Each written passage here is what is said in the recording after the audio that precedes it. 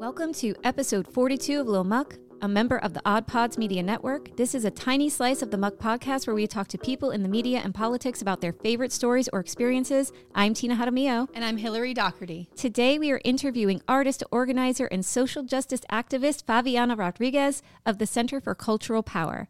Hillary, tell us about today's guest. Oh, great. So Favianna Rodriguez embodies the perspective of a first-generation American Latinx artist with Afro-Peruvian roots. Her art and practice address migration, economic inequality, gender justice, and climate change, boldly reshaping the myths, ideas, and cultural practices of the present while confronting the wounds of the past.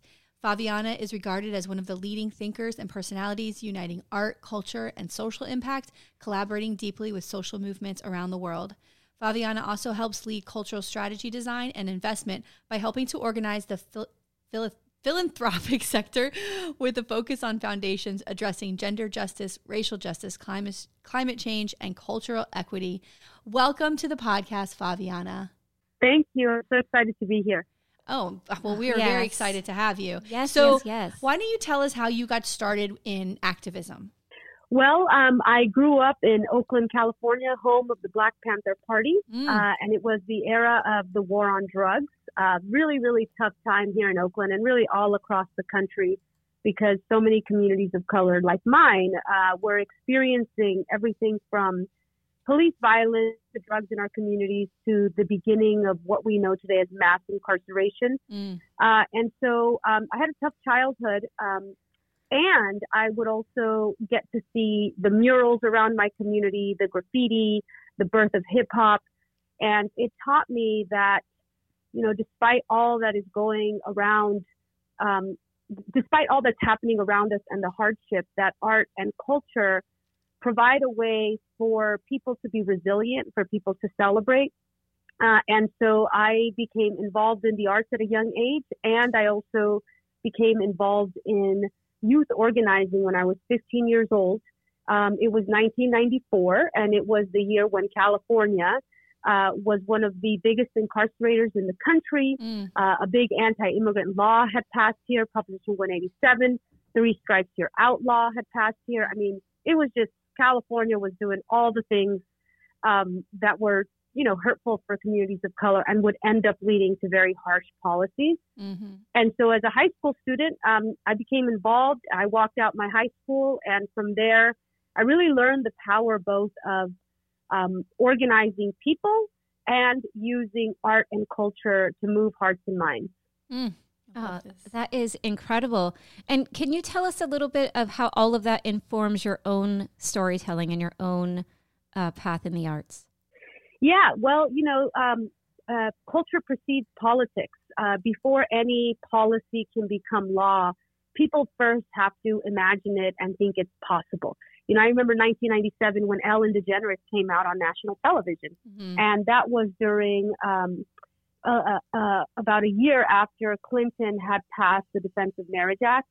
And so I always noticed that politics would lag behind, whereas culture would move faster. You know, culture would introduce people to new ideas, whether it was introducing them to LGBTQ characters, or today, you know, we see so many positive depictions of trans people in film and TV, and yet we have very anti-trans laws. And so I've always noticed that culture, the stories that we tell, especially the stories politicians tell, have the potential to galvanize people.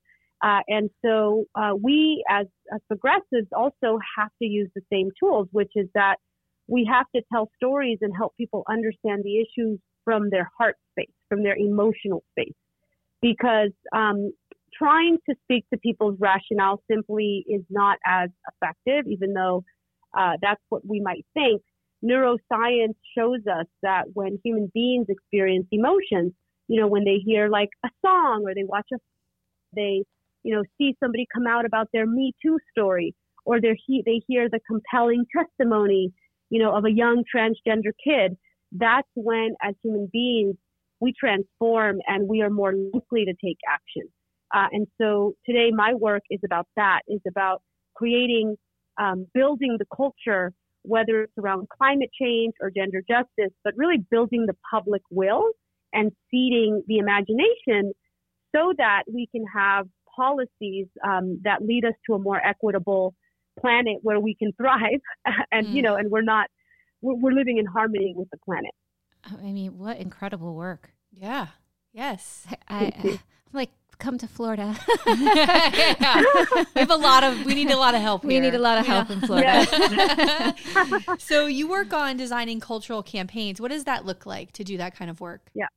It looks like working with artists and thinking about what is missing, what stories do we have to talk about. And so, for example, currently I've been a climate change activist for over 10 years. And I know that, if I go to an Earth Day march, or if I want to, check in on an online Earth Day virtual event or anything related to climate change, it's often white people who are the spokespeople, or it's white people who are marching. And so I know that, climate crisis actually disproportionately affects people of color. So why is it that we're not seeing the stories of people of color? I mean, I grew up in a polluted community where I still live. And my community is so polluted because the neighbors just up 2 miles, who are in a predominantly wealthy white neighborhood, refused to let trucks pass through their freeway. And so as a result, my freeway right next to me is releasing all kinds of toxins, and it's been doing that since 1970. And so these stories need to come out, these stories of what it means to have grown up in a community where a lot of kids had asthma when I was growing up, and that no matter how hard you clean, you see the remnants, the soot that just sits on your home. And so when we talk about climate change, sure, it's great to talk about polar bears and rising water, but we actually need to talk about the stories that are happening in these communities where pollution exists, where refineries are happening. And we also have to show that it's who's getting affected, right? And so if we look at television, for example, from 2016 to 2020, there was only 3% of scripted shows included any mentions of climate. And this is a recent study by the USC Annenberg Center. And actually, Variety magazine also did a big profile on the lack of climate narratives in Hollywood, right? And so what that tells us is that a cultural sector is not talking about something that is absolutely affecting us as human beings. Right. Why is that? Well, it's because the fossil fuel industry has too much influence in Hollywood. And so the kind of work that my organization does is we go work with artists, with Black, Latino, Indigenous artists, and we try to think about what interventions do we need to make sure that screenwriters are talking about climate. Wow. Okay. And pretty soon we're going to be releasing a climate storytelling book. We're going to be releasing a climate playbook to help TV writers understand this issue. But that's really what the work is like educating, artists, screenwriters, musicians, giving them tools so that they're able to talk about these issues. I mean, it's incredible. We know a local elected here, Nancy Mateer, who is I was thinking about Nancy. Yeah, she's That's so funny. a great climate justice Yeah. fighter, and she talked to us about gentrification, and especially like with us in Florida, that the communities that were sort of pushed to the west are now being pushed out of those spots because the east is in trouble, flooding and all of that. So now we see these pockets of gentrification happening as a result of that. And I found that, just really interesting and not talked about a lot. Right. Yeah. I mean, really what the climate crisis is that some bodies suffer more than other bodies. And whether that's, Black bodies, immigrant bodies, poor people, they suffer more. And same thing with animals, and same thing with oceans and forests, is that in the climate crisis, we allow for the exploitation and the abuse of certain bodies for the benefit of others. And that means, climate migration is here. It's happening at a very local level too. People having to leave New Orleans, people leaving places where they can no longer farm. And those are the kinds of things that we need to hear about more, whether it's, through radio or through film, even music. Imagine if we had just pop culture songs that would encourage us to transition to a clean energy economy, right? That's the urgency that's needed, actually, because the IPCC has indicated that we don't have a lot of time. We have less than 8 years.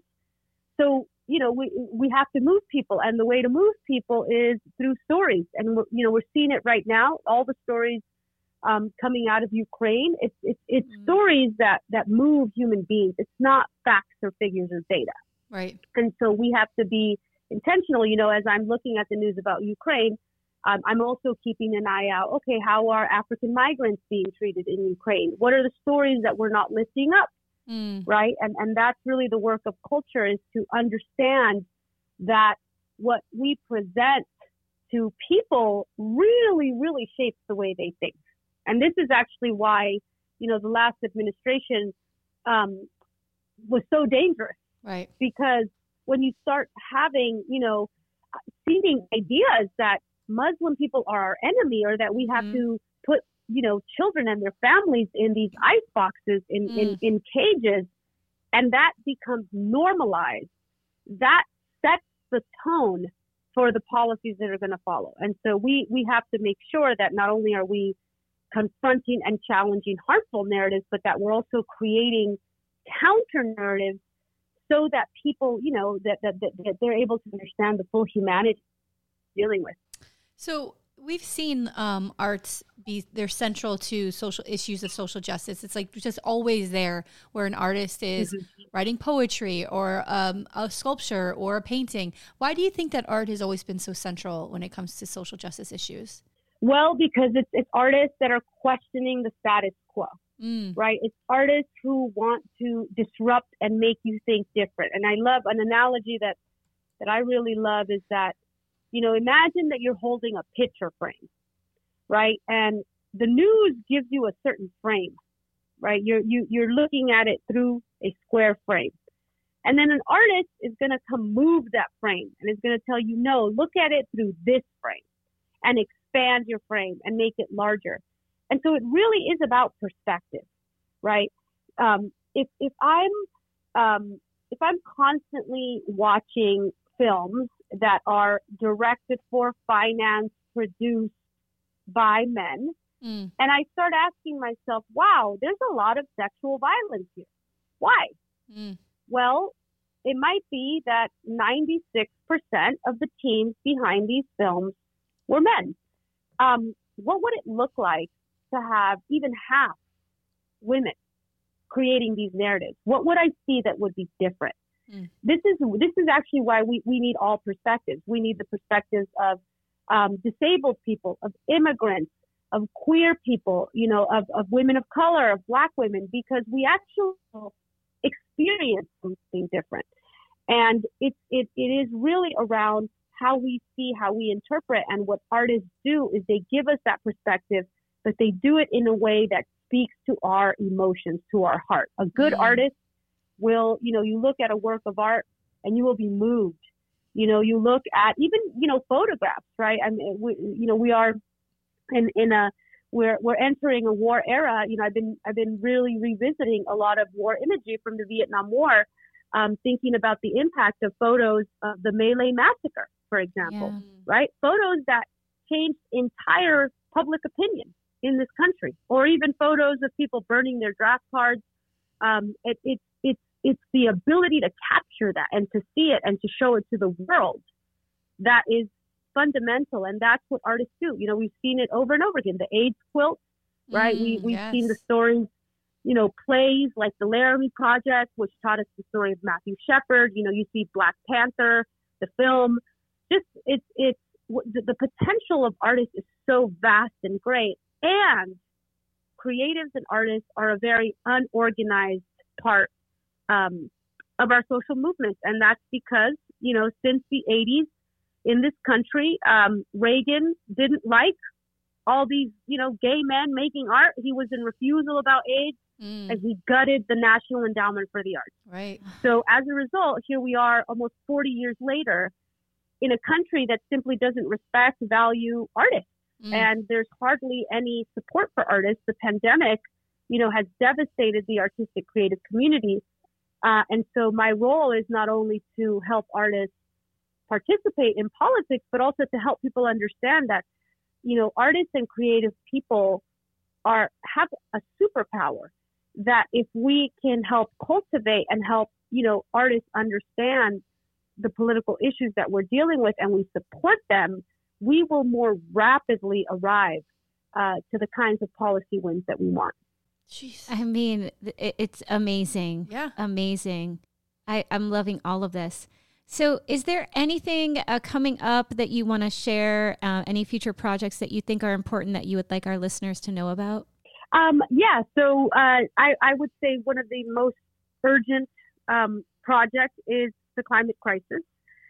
Even, in these times of war, we are hearing the gas and oil companies talk about, this is why we have to, making excuses and talking about why we have to increase the production of dirty energy in this country or around this hemisphere. And on the contrary, that's absolutely not what we have to do. We actually have to transition very rapidly to clean energy infrastructure, right? Solar. And so it's really important that in the most powerful cultural industry in the world, which is Hollywood, right? Film and television coming out of this country influences the world. And a project that we're involved with in partnership with Good Energy Project is called the Climate Storytelling Playbook.